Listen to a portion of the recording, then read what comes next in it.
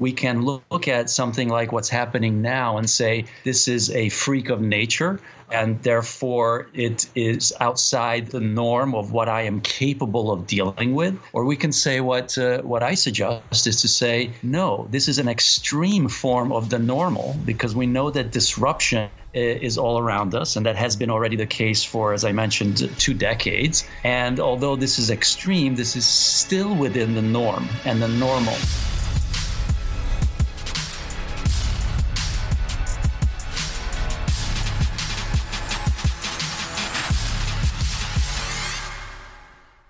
Greetings everyone, my name is Julie Masters and welcome to another episode of Inside Influence, in which I delve into the minds of some of the world's most fascinating influencers or experts in influence to get to the bottom of what it really takes to own your voice and then amplify it to drive an industry, a conversation, a movement, or a nation.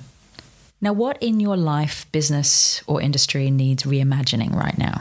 I'm guessing for most of us, myself very much included, it's a lot. In my world, the world of influence, speaking at events, working with clients to make an impact with their ideas and their expertise, well, that's a world that just pretty much needs reimagining from the ground up right now. And there's some amazing people hard at work doing that. And on that note, I'm of the belief that those that will come out of this chapter being held up as the influencers or the authorities of whatever age comes next will be those kinds of people. Those kind of people that put themselves hard at work at the task of reimagining. The ones with the grit and the tools to translate the road forward for us with clarity, certainty, and no small amount of courage. Which sounds like a great strategy when the road ahead is clear, or at least partially clear. But what happens when it's not? What happens when there is no road? What happens when the path ahead not only doesn't exist, but there's not even any footprints to follow? When we're in complete uncharted territory, as we are right now. In those moments, I think the big question becomes this.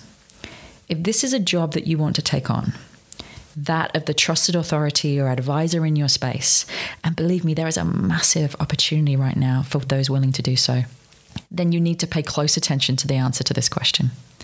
How do I currently approach the process of reimagination, of trying to imagine a new path, a new road? What currently happens to my mind, energy, and team when the road before us disappears? And one of the wisest pieces of advice that I ever received was this. How you do one thing is how you do everything. How we handle the uncertainty of recreation in one area of our lives is exactly how we handle it everywhere. So if the answer to the above question is not great, then we're going to need some new tools. And my guest today brings exactly that and so much more. Gabor George Burt is one of the leading experts behind Blue Ocean Strategy, which, as many of you will know, was one of the most influential business books and growth approaches of the last decade. As part of that, he spent 10 years working with companies across the globe to identify and build their own blue oceans. However, as time went on, he started discovering something kind of strange. That although most companies love the ideas within Blue Ocean, they just didn't seem to be able to implement it. So he got a little bit fascinated, a little bit curious, a little bit confused, and he set off on a journey to discover why that was, what the disconnect was.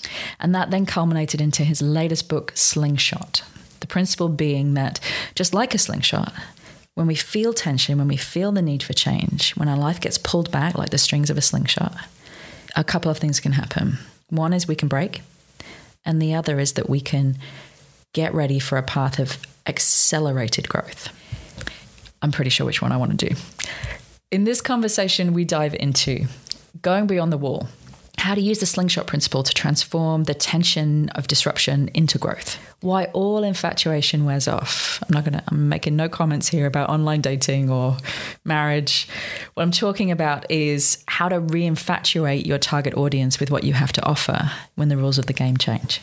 How to break down your next blue ocean into manageable lakes and seas, which, I think for many of us trying to imagine a whole new ocean feels kind of overwhelming. However, we break it down into smaller territory, it becomes so much more manageable. And then how to systematically apply creative thinking to find the edge of those. How to get other people past fear and onto the journey of reinvention. That's never easy, right? And that includes a 6-question test that exposes exactly how we limit ourselves on the possibilities. why our childhood creativity is an amazing resource that we all too often neglect and make insignificant when it's one of the most significant talents that we possess. And why all of this isn't just about business, but the framework of a creative, energy-fueled, resilient life. What I would love you to reflect on here as you listen is how you currently approach the process of reimagining. Do you freeze? Do you fight against it? Do you collapse internally or externally at the enormity of it? Or do you hold on for dear life, like clinging on to what used to work in the thin belief that it's possible for anything to remain unchanged, even as change accelerates around you on a daily basis, as it seems to at the moment? Or do you show up energized, curious, willing to experiment and share what you find? Are you able to let go of perfect and double down on progress instead? Or in the words of a friend of mine recently, willing to get scrappy and keep moving? Now, for me, at the moment, I'm calling BS on myself. And when you're listening to this interview, you can probably hear me silently in the background calling BS on myself. You know, although I'm pretty good at moving quickly and I'm fairly practiced at disrupting myself, sometimes by choice, sometimes not by choice, I'm also very good at fighting the process the entire way, which is something that really hit me as part of this conversation. I'm excellent at inviting in exhaustion by running the same mental monologues over and over and over again. Why do things have to change? I just built that. How can that all be redundant? Or my favorite, I'm thinking I might just sit this one out, look busy, and wait for it all to go away. I do it quietly, but I do it hardcore. And so this episode was and is a call to me, and hopefully to you too, to become infatuated with the process of creation again, whether this is your first or your 50th rodeo. Basically falling back in love with the exploration, just like a child. Because when the stakes are high, higher than they've ever been, so too is the level of energy and curiosity that we need to bring to the table. So on that note, I hope you enjoy my conversation with the creative force that is Gabor George Burt.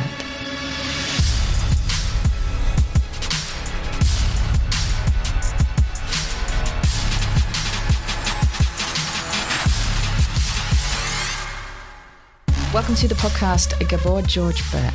Thank you, Julie, for having me. So, absolute pleasure. Absolute pleasure. I'm going to kick the podcast off with a question I've been asking recently. I try and play with this introductory question just based on whatever I'm finding interesting or amusing at the time. What's the most influential idea that you've heard recently? And the preface with that is that, you know, people who are on the fringes of innovation, as you are, and live in a world of ideas tend to have access to some really kind of interesting cutting edge ideas. Has anything caught your attention recently where you think that's got legs? That's a loaded question, and I like the fact that you preface it by saying the question that you find interesting and amusing, right? I like that. I like the amusing part. So to me, what I've been really fascinated with, and I'm not sure how directly this answers your question or how specifically, is just the whole psychology of the way the world is reacting to what's happening. Because this is an unprecedented test of everything in terms of our ability to understand the absurd. The area where I play in is how do you turn adversity into opportunity? So what I've been really struck by and fascinated by is just the different types of reactions people have, whether it's people in position of leadership and corporate leadership or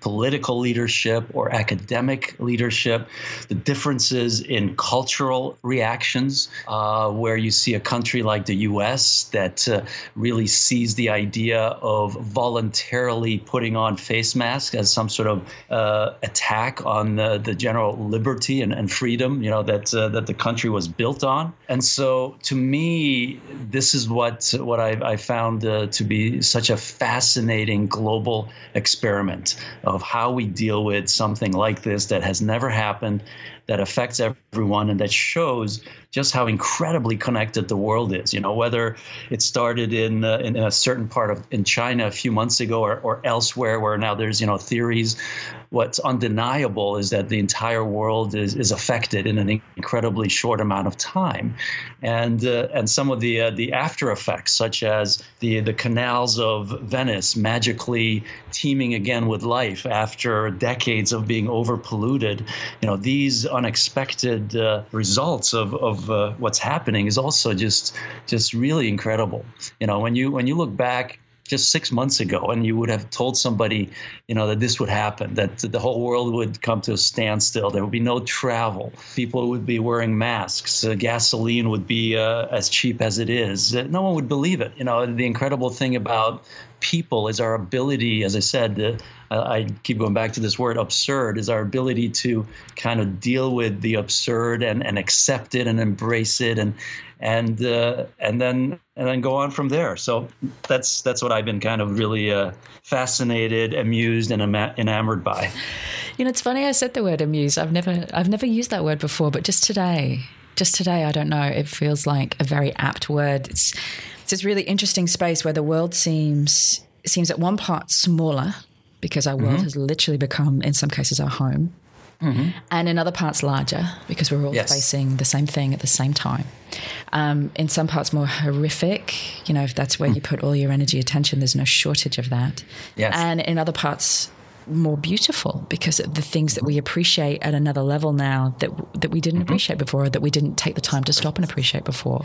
So there's all these kind of different ends of the spectrum happening at the same time. And then somewhere in there as well, there's just the energy of trying to appreciate the amusement of certain things and the intrigue of certain things. And what we'll talk about today, the reimagining of certain things and trying to go, okay, that energy I might have stepped over before to get to something else in the speed.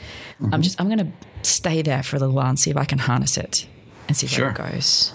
You were one of the original experts behind Blue Ocean Strategy, which I think at the count that I saw sold over 4 million copies, was an incredible success.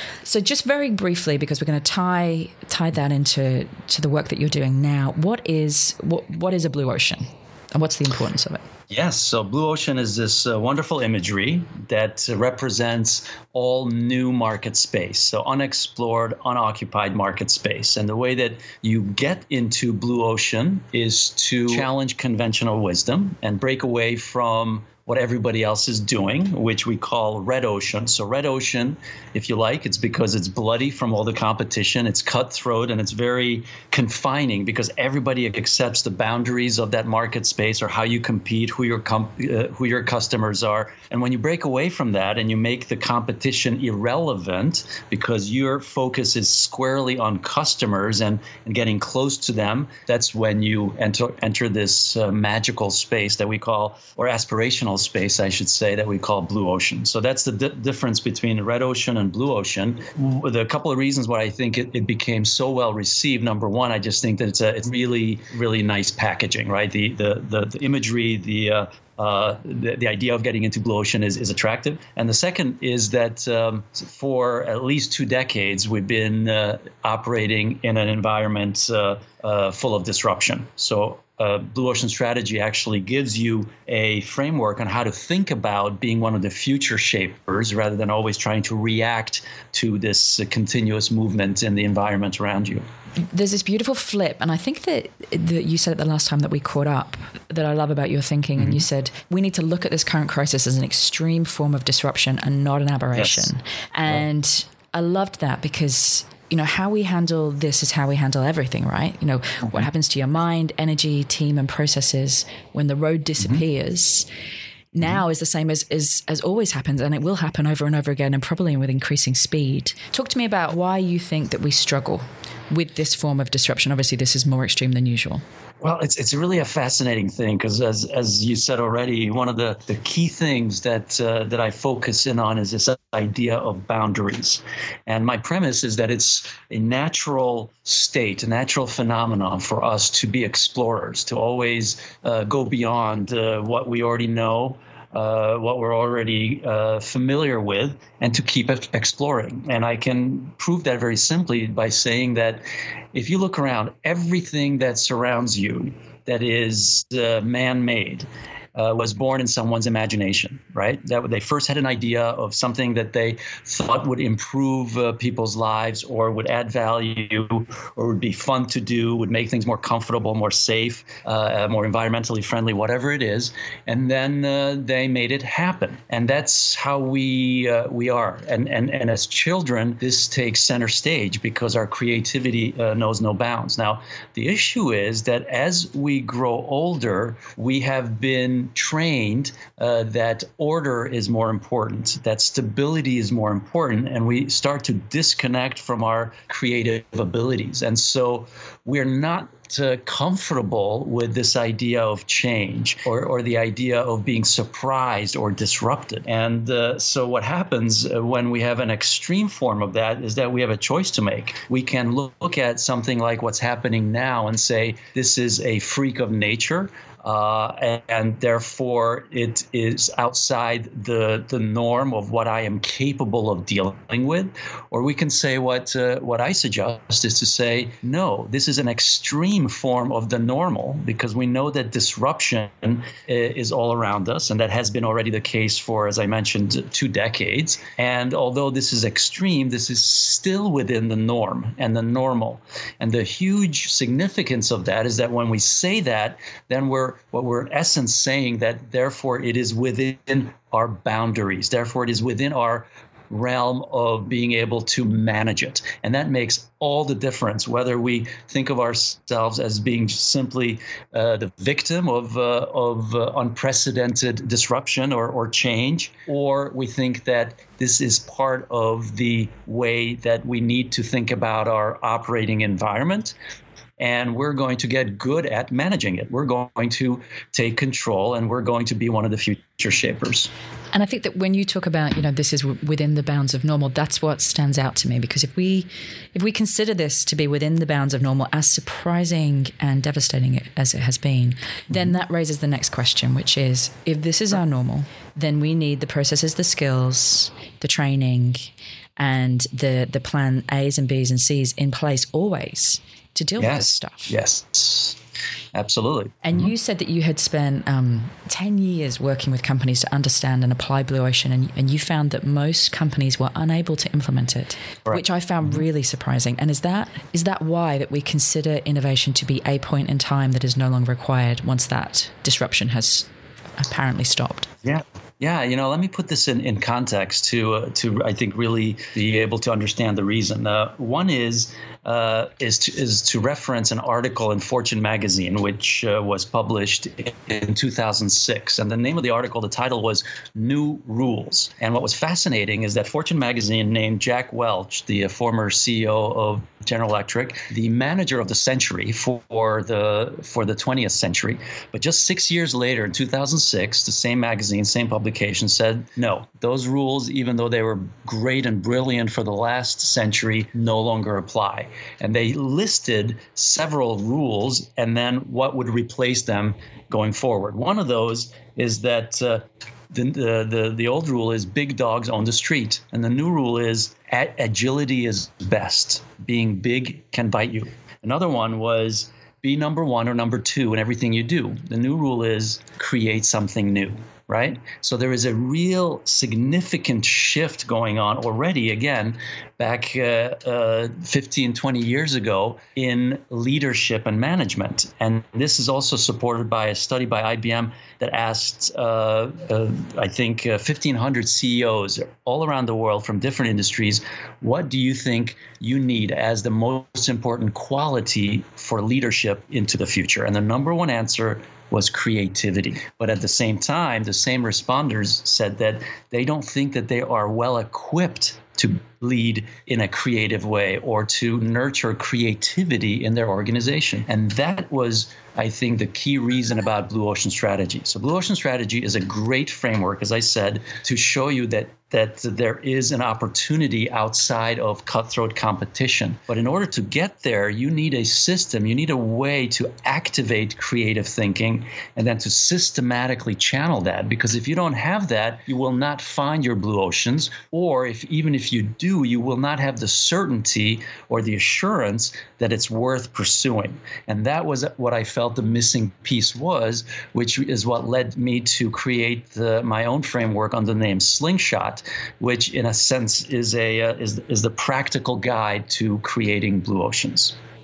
Exactly what you just said there is really, one of the bits is really resonating with me when you said it's no longer the biggest dog. It's no longer the biggest dog or the first.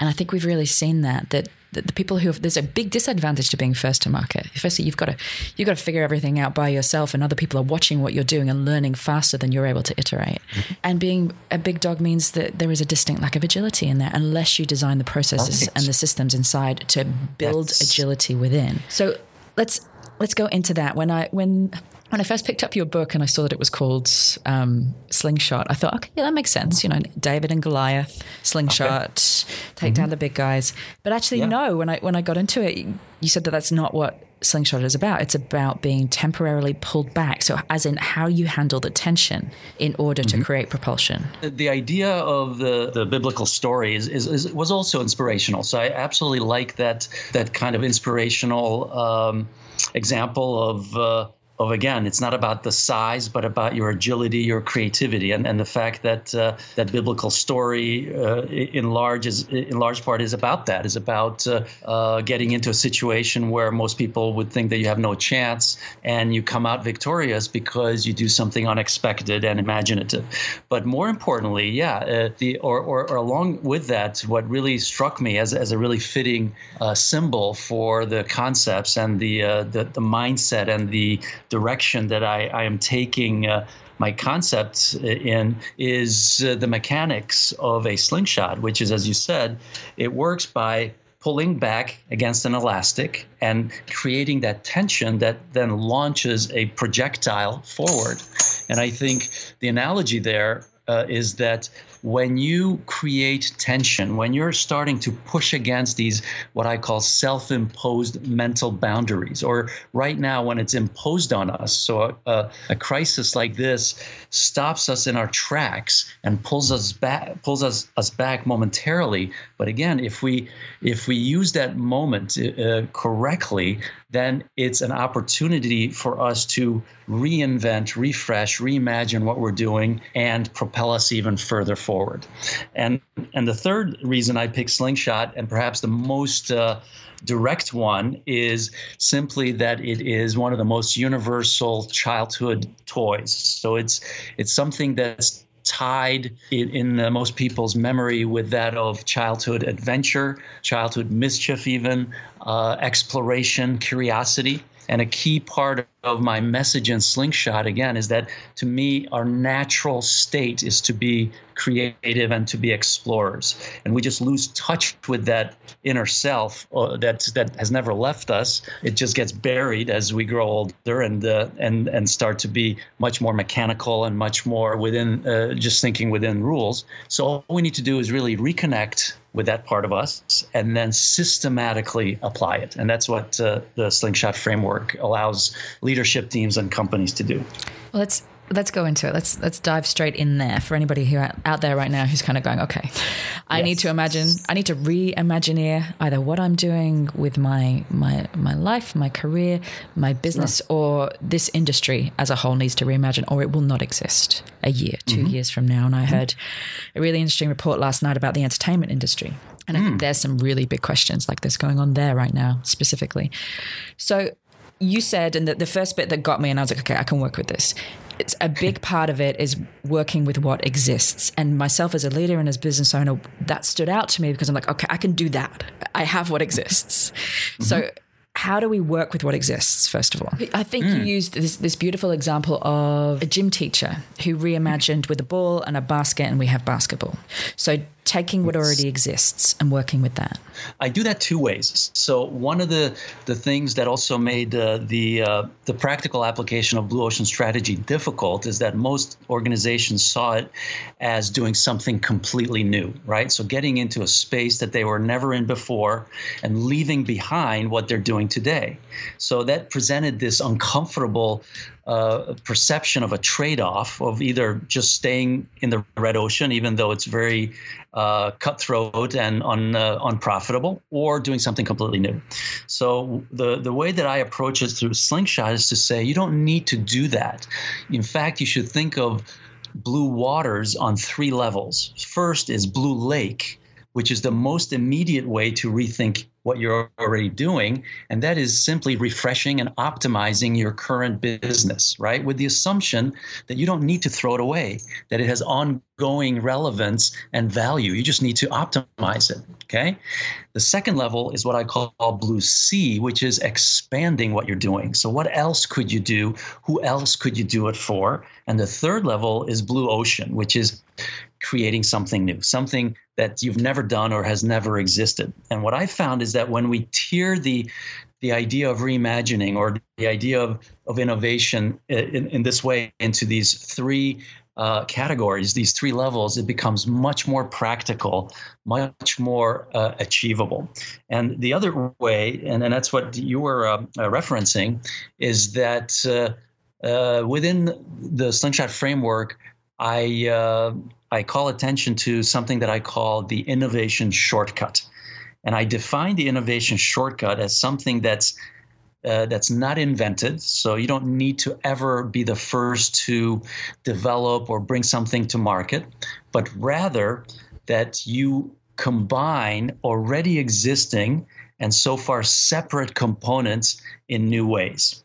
Right? And that unlocks unprecedented new value. So the example of a gym teacher that saw a peach basket and a soccer ball, a football, and said, I see a connection. I see a new sport, and had the students put the peach basket on top of a ladder and then said, you need to throw this ball up into that basket, and whichever team does it gets a point.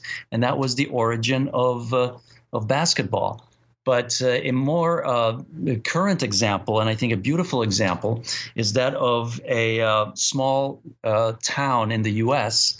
Where on one side of the street was a school, and the other side was an old people's home, a nursing home.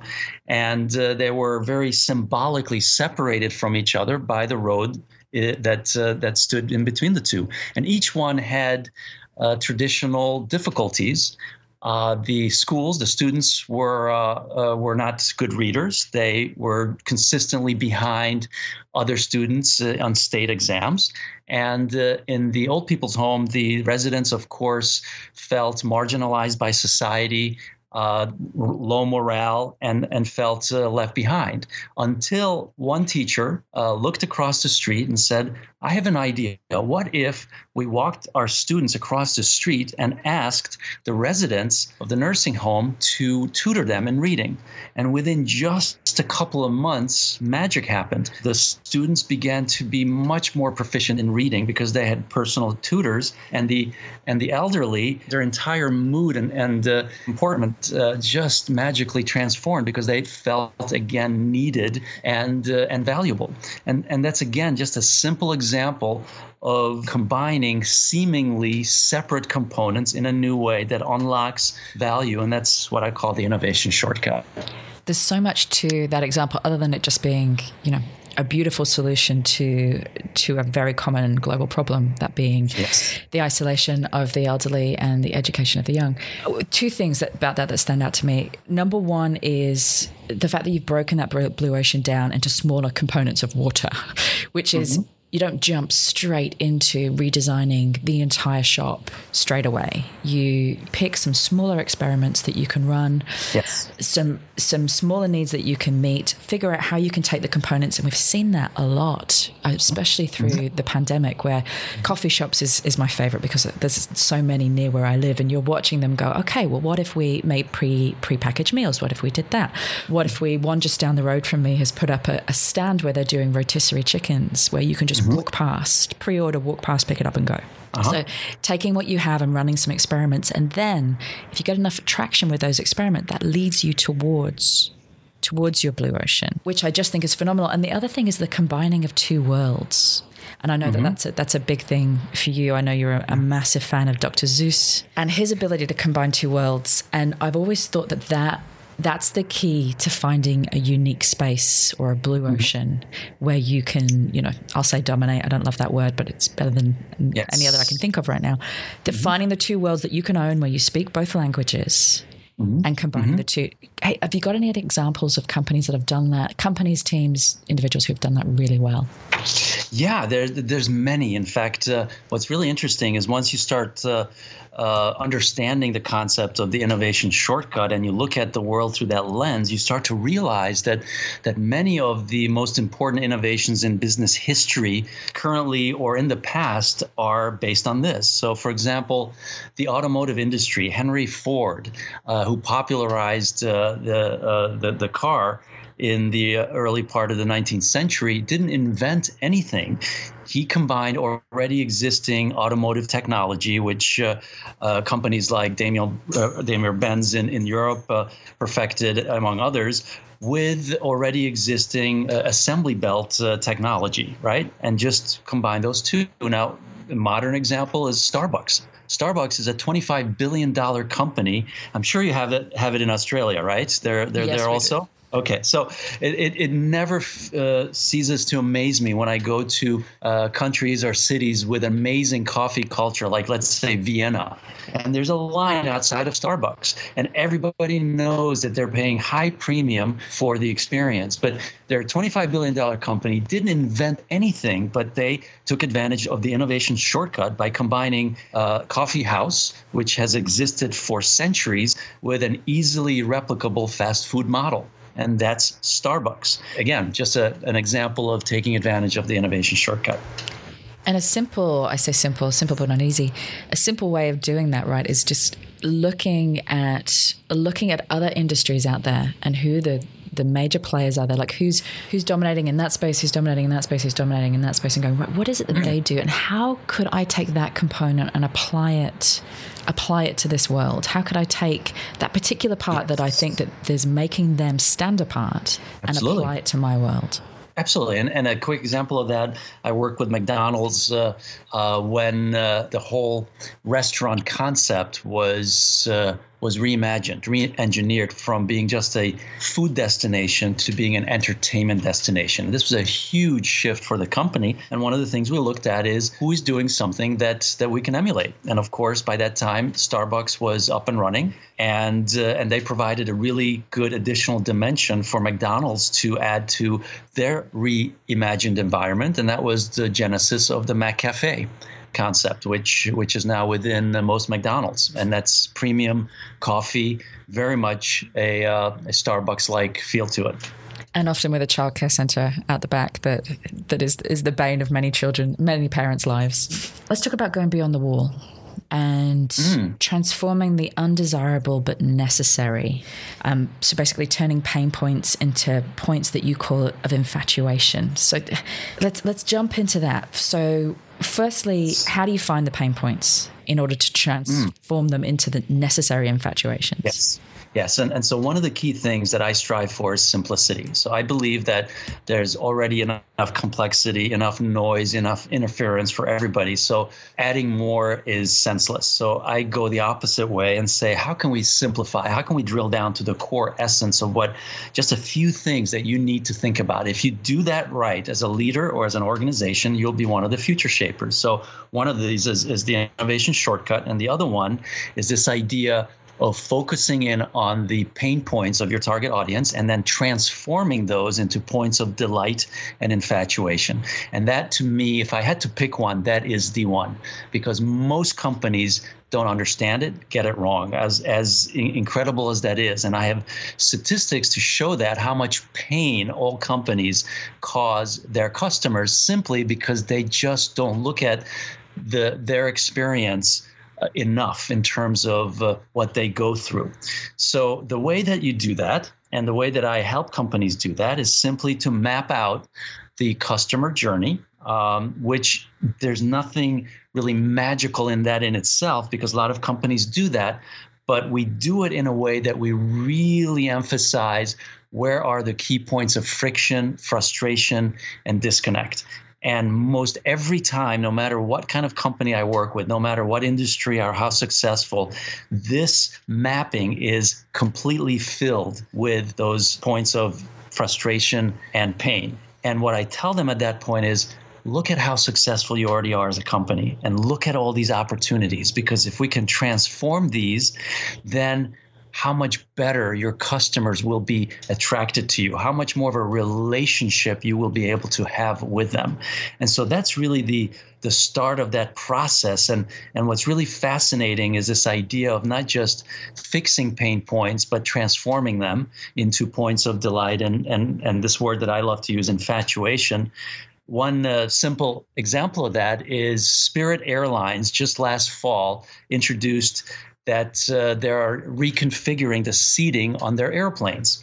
And I think you'll agree with me that the least desirable seats on any airline or on any airplane is the middle seat, right? Everybody wants to avoid the middle seat. If you got that, I think you're stuck, and why me? You'd much rather have the aisle or the window. So how do you turn that pain point into a point of joy or into a point of attraction without, having to invest huge amounts of money or just taking out the middle seat? So what they did is they announced that they're actually making the middle seats the widest. Okay. And it was only by a single inch. So just a little bit. It was more of a token gesture. But the psychology of that is that all of a sudden now the middle seat may become the most desirable seat. So now that if you get the middle seat, you're thinking, lucky me, right? And that's an example of how you turn a perceived pain point into a perceived point of joy or point of infatuation. I love that. I think that the difficulty in doing that, though, is sometimes where we think, well, we don't know. I'm guessing what my customer's pain is right now. Is it as simple as asking? Is it as simple as picking up the phone, putting together some kind of focus group, incentivizing people to attend? How do we get to the bottom? Is there a process, or do we just ask? Yeah, asking is good, but it's not the answer. It's not the full answer. That's a partial answer. And what I say you need to do beyond that is to experience it for yourself. Observe it as well. So observe your customers. Don't just ask them, but also experience it for yourself. So one of the things that I do when I work with leadership teams and we're getting to know each other is I simply ask, are you a customer of what you're selling? Right? If you're a furniture company, do you have the furniture that you're selling in your house, in your office space? Do you use it every day? If you are an airline, how often do you travel on your own airline in every class that you sell service? And again, what's fascinating is that most of the time the answer is no. That no, I don't have the furniture in my house or office. No, I don't very often fly my own airline because I fly in my private jet, or I fly business class. I've never experienced economy class, etc. And so that's part of that disconnect that I mentioned, that it's incredibly prevalent that companies are just not good at understanding what their customers go through. So the way you start to get good at that is certainly ask them, but go well beyond that by observing them and experience it for yourself. And that's why, Steve Jobs famously said that a customer doesn't know what he or she wants until we show it to them, because a customer himself or herself is also limited but by what they think is possible, what they think they can demand from you.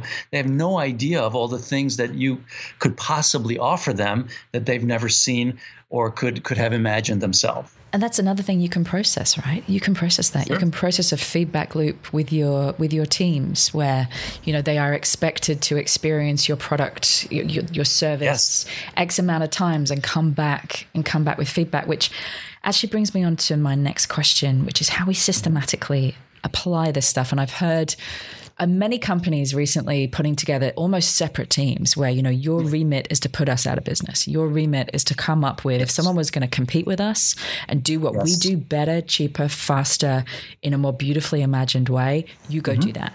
Now, I feel like at the moment, few companies have the resources to put that in this specific period of time when it's needed more than ever, ironically. Sure. Are they project teams? Do you just make it part of everybody's KPIs? How do you do that? Well, one of the positive things about a crisis of this magnitude is that it forces everyone to realize that we need to rethink what we do. The status quo, what was normal up until before COVID, no longer holds. And that's a special moment in time because, as I said, a lot of people have this artificial resistance to creative thinking and to change. But a moment like this moves everybody out of that space. And so your entire company, your entire team is much more receptive to this idea of thinking outside the boundaries, thinking about reimagining what it is that you're doing. So this is, and over the last few months, that's exactly what I've been really focused on is working with companies around the world to say that this is a special moment in time to engage everyone in your organization and get them to help you formulate how you should reimagine what it is that you do. There's some very simple core principles in how you do that. Number one, what are the key pain points of your target audience? Right now, they're feeling extra pain. And after COVID, there'll be all kinds of new pain points because we're going to be operating in a new environment. So this is a perfect time to be one of the first companies to figure out what those key new pain points will be and how we position ourselves to be the ones that will transform those into points of comfort, points of joy, etc. A good example of that is Airbnb. So Airbnb was launched in 2008 in the wake of the financial crisis that crippled the world the year before. And the reason that was launched is because people had real difficulty financing their homes, their apartments, houses. And so Airbnb gave them a way to generate additional income when they were not using the space inside their real estate or any part of their homes or apartments that they could share. At the same time, it allowed people to travel much more economically, bypass expensive hotels. So that was a way to turn a new significant pain point that was the outcome of the last major crisis into a point of joy and comfort and a source of income. So the idea is that this is a special moment where you can engage your team, think about the pain points that are being formulated and how you will be the first to do something about those.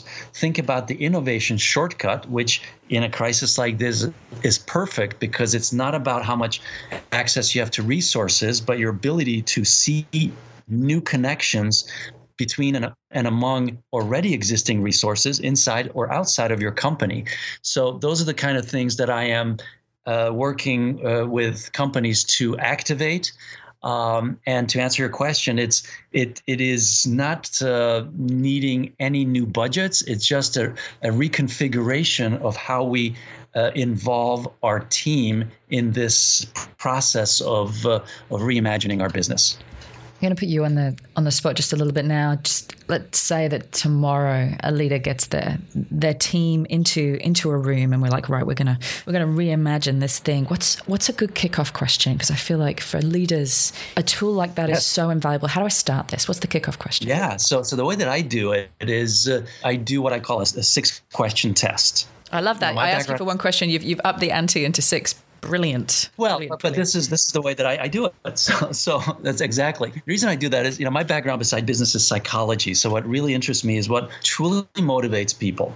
And what I found, of course, is the idea, as we just said, there's a certain resistance to the idea of change, even to innovation. So I bypass that and I say, I am going to give you a 6-question test. And I'm going to wager that you're not going to get more than 2 out of 6 correct in terms of really future shaping, visionary, strategic thinking. Are you willing to take this wager? And of course, everyone is going to take that because getting 2 out of 6 seems very reasonable to beat. But almost every time, invariably, nobody does because everybody has these self-imposed mental boundaries. And these questions are very simple, such as, what animal would you pick to represent your business? How do you define your business? How do you define your most relevant competitors?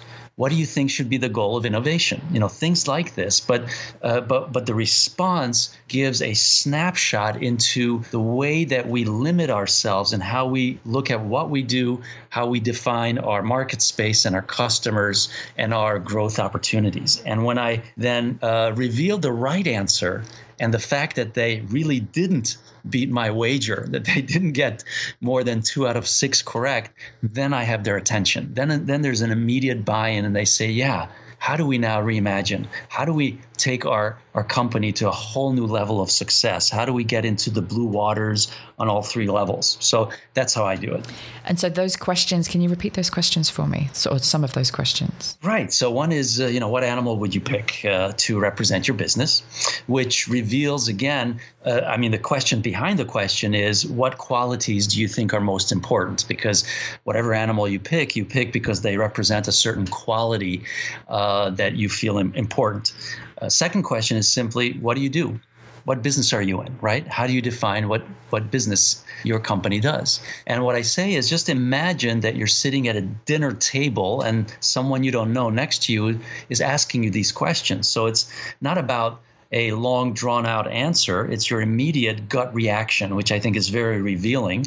That's what I'm after. What would you say to someone sitting next to you at a dinner party that asks you these questions? What I love about that, and what I love about the way you use the word imagination just in general, is that it's one of those words that we underestimate, right? It's a bit like empathy. We hear it and we kind of go, oh, it's just a kid's word or a softy word, or a word we'll use when we have the time and the resources, and that's not now. What happens if you get people in a room and you say innovate? What happens? It's kind of like that flight or fright thing, right? We all freeze. Mm-hmm. But if you get people in a room and you say, just use your imaginations. That's all I'm asking from you right now. I just want you to jump into your imagination. Something happens. And I think that's its power, that we do underestimate it, and it kind of opens a door.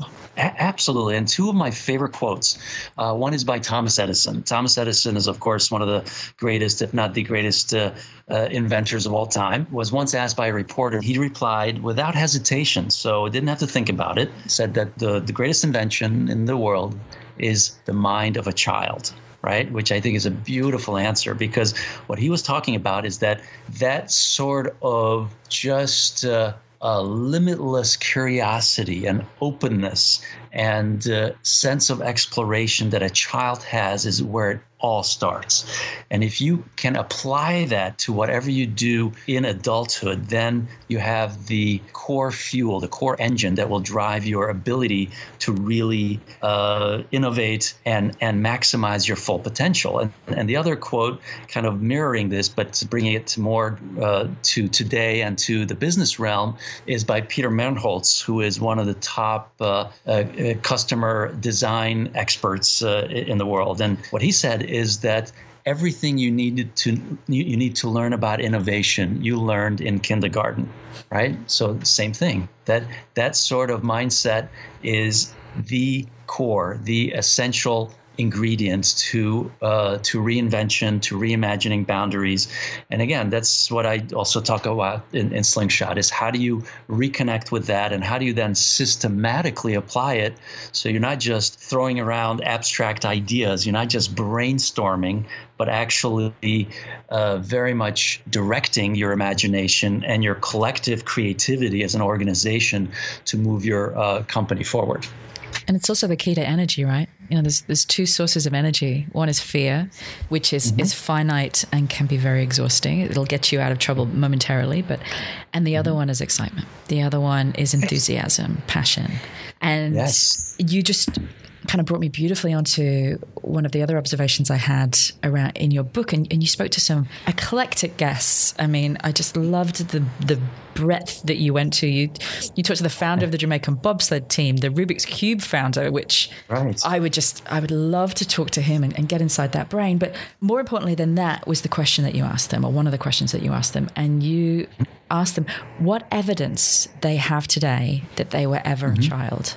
And that's such a fascinating question to me. Why is that important? It led them to talk about, to bring to the surface these wonderful responses and stories that they've actually never been asked. They've never had a chance to talk about, because all these people, and they're all wonderfully successful in their own fields.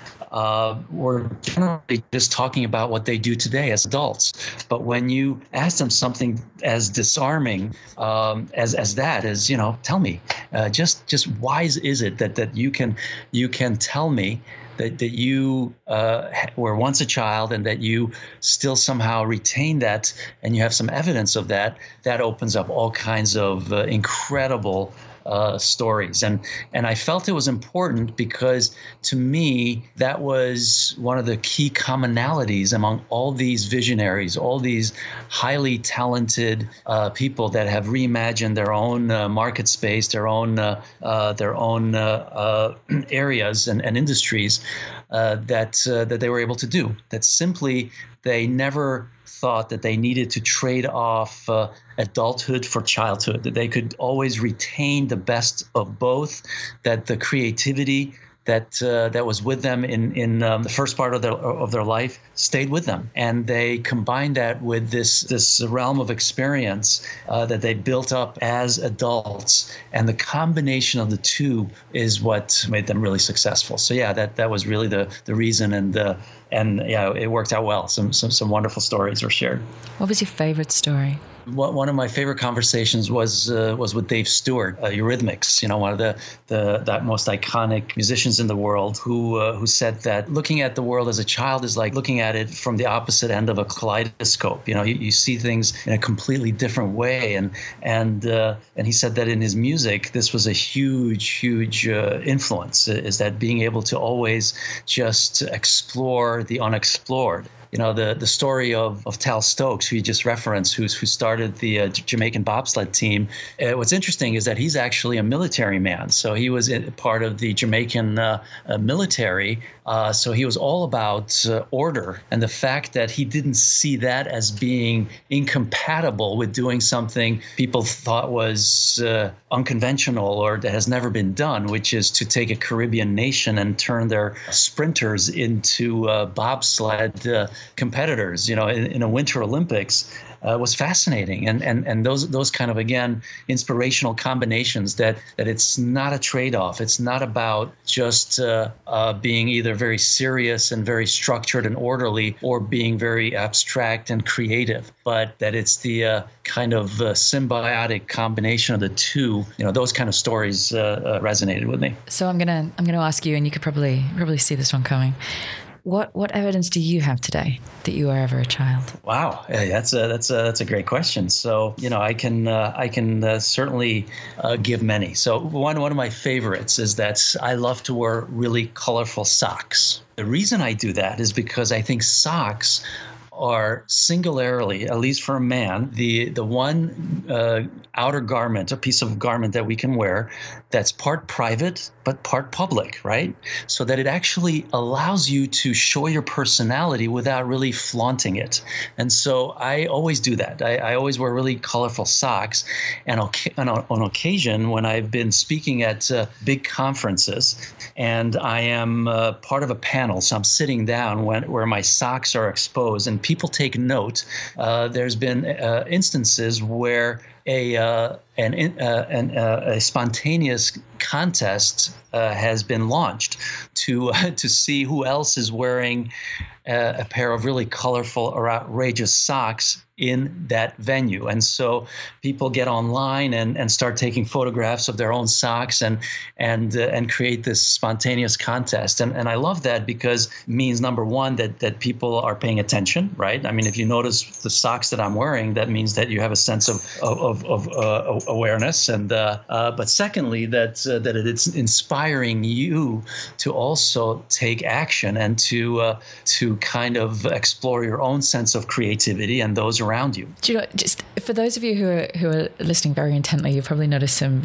tinkling, some beautiful tinkling there in the background. And that feels like one of these to me. And I don't know the story behind it. You've just said the word reindeers. So yes. Talk to me about the reindeers, because it feels like that is one of those things as well.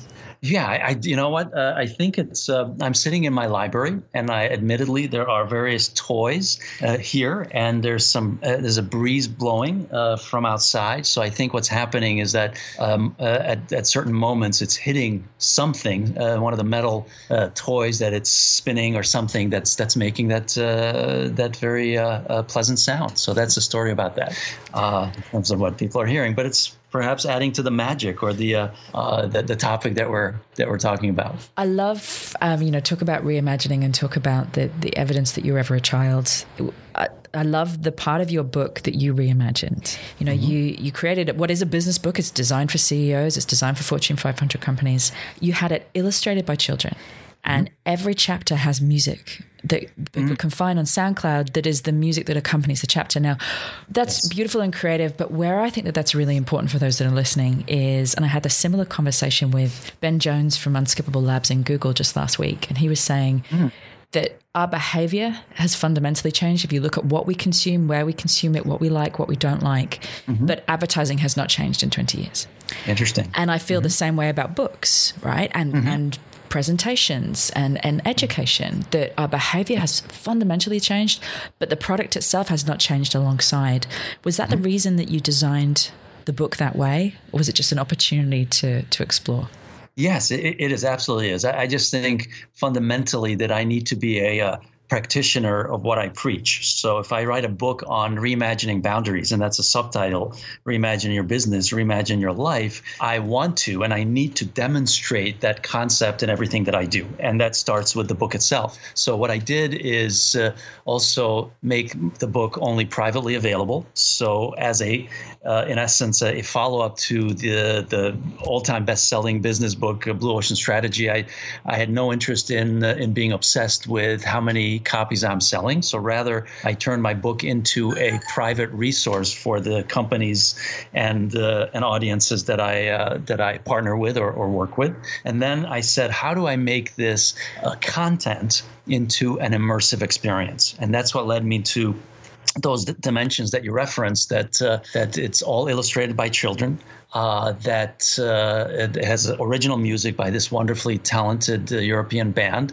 And of course, I did this whole series of interviews with eclectic thought leaders from around the world that also accompanies the book. And I thought that makes it complete, that makes it much more credible and legitimate if I package it that way. And I think it's also much more palatable, right? It reaches a broader audience, which was also my goal, not just for leaders and CEOs, but for the book to be used and understood and be a source of inspiration for anybody in an organization at any level, because that allows for that entire group within a company to think together, to act together.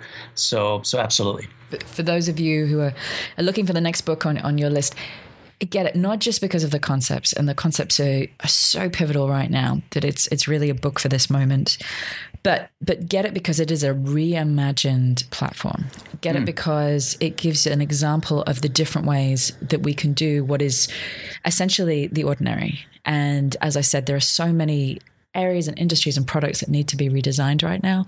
And I don't think that we've visited many of those for a very long time. Things like books, education, entertainment, advertising, you name it. And you've taken something and reimagined it in multiple different ways. And if you can't be inspired by that in your own business, then you need to, as you said, tap into something childhood that you've got, that you need to access. I want to finish here. I have this quote on my fridge, and I've had it up there for probably about 10 years. And it's a Rumi quote, and it says, "Live where you fear to live, destroy your reputation, be notorious." And I've had it up there for a really long time because I find that the thing that can stop me from moving ahead, jumping the next leap, is this fear of, well, everything I've built so far, what if it's just, what if that destroys it? What if it just undermines it? What if it doesn't fit? And this idea of destroying your reputation feels cataclysmic, but it is freeing in a way. And I know you have a favorite quote, or one of the favorite quotes, and it is, "Occupy your imagination or somebody else will." Absolutely. I love that equally because it's kind of, basically occupy the potential of your space or someone else is going to. Yes. So what's the one thing, I'm going to listen to this. I'm going to, think about it for a while, have a cup of tea, go about my day. And then tomorrow morning I'm going to wake up and I'm going to do one thing to kick this into motion. What would the one thing be?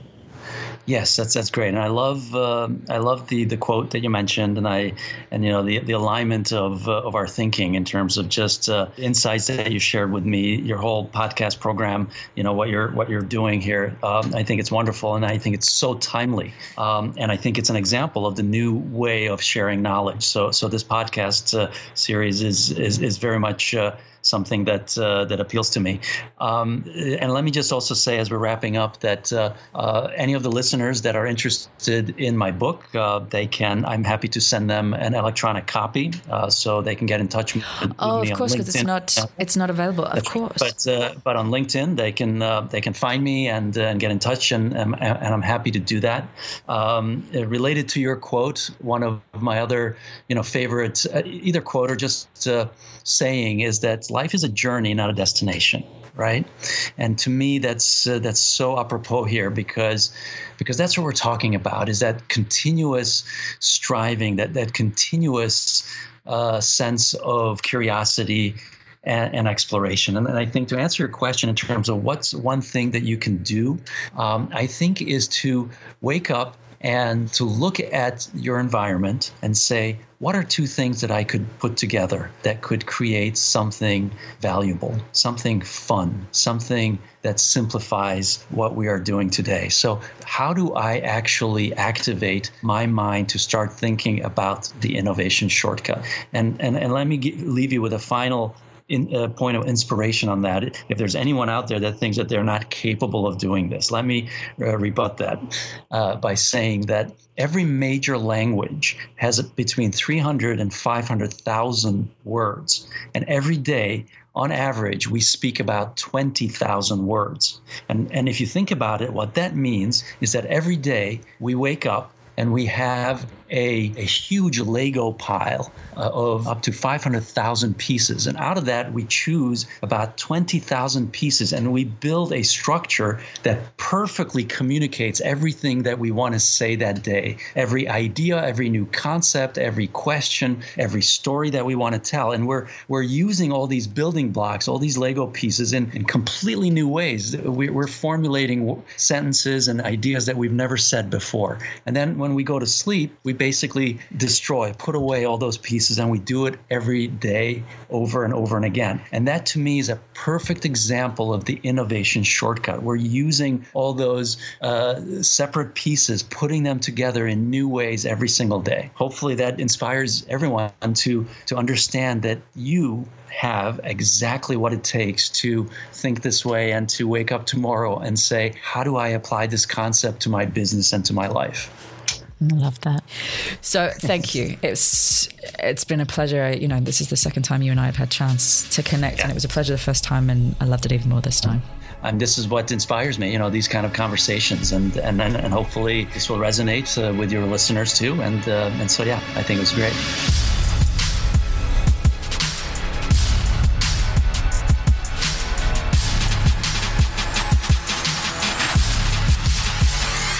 Thanks so much for listening. We really hope you enjoyed this episode and found tons and tons of useful ideas and insights for growing your own influence.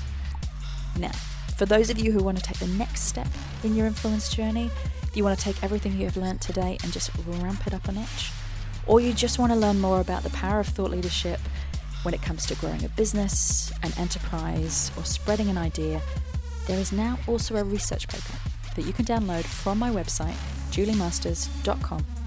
Pop in your email address. It is free. We will not spam you, but it is jam-packed full of all the ideas, tools, and case studies that I have come across in 10 years of doing this work. It's called the Influencer Code. It's not long, but it is full of value. So download it, keep it, share it, juice it for all it is worth. I hope that it makes a massive difference in your career or business. Thank you always to our producer, co-founder, and the main brain, I'm not joking, behind the Inside Influence podcast, Lauren Kelly. In the words of Jerry Maguire, you complete me. And if you did enjoy the show, then we would love you to share this podcast and leave us a review on iTunes, Google Play, Stitcher, whatever your platform of choice happens to be.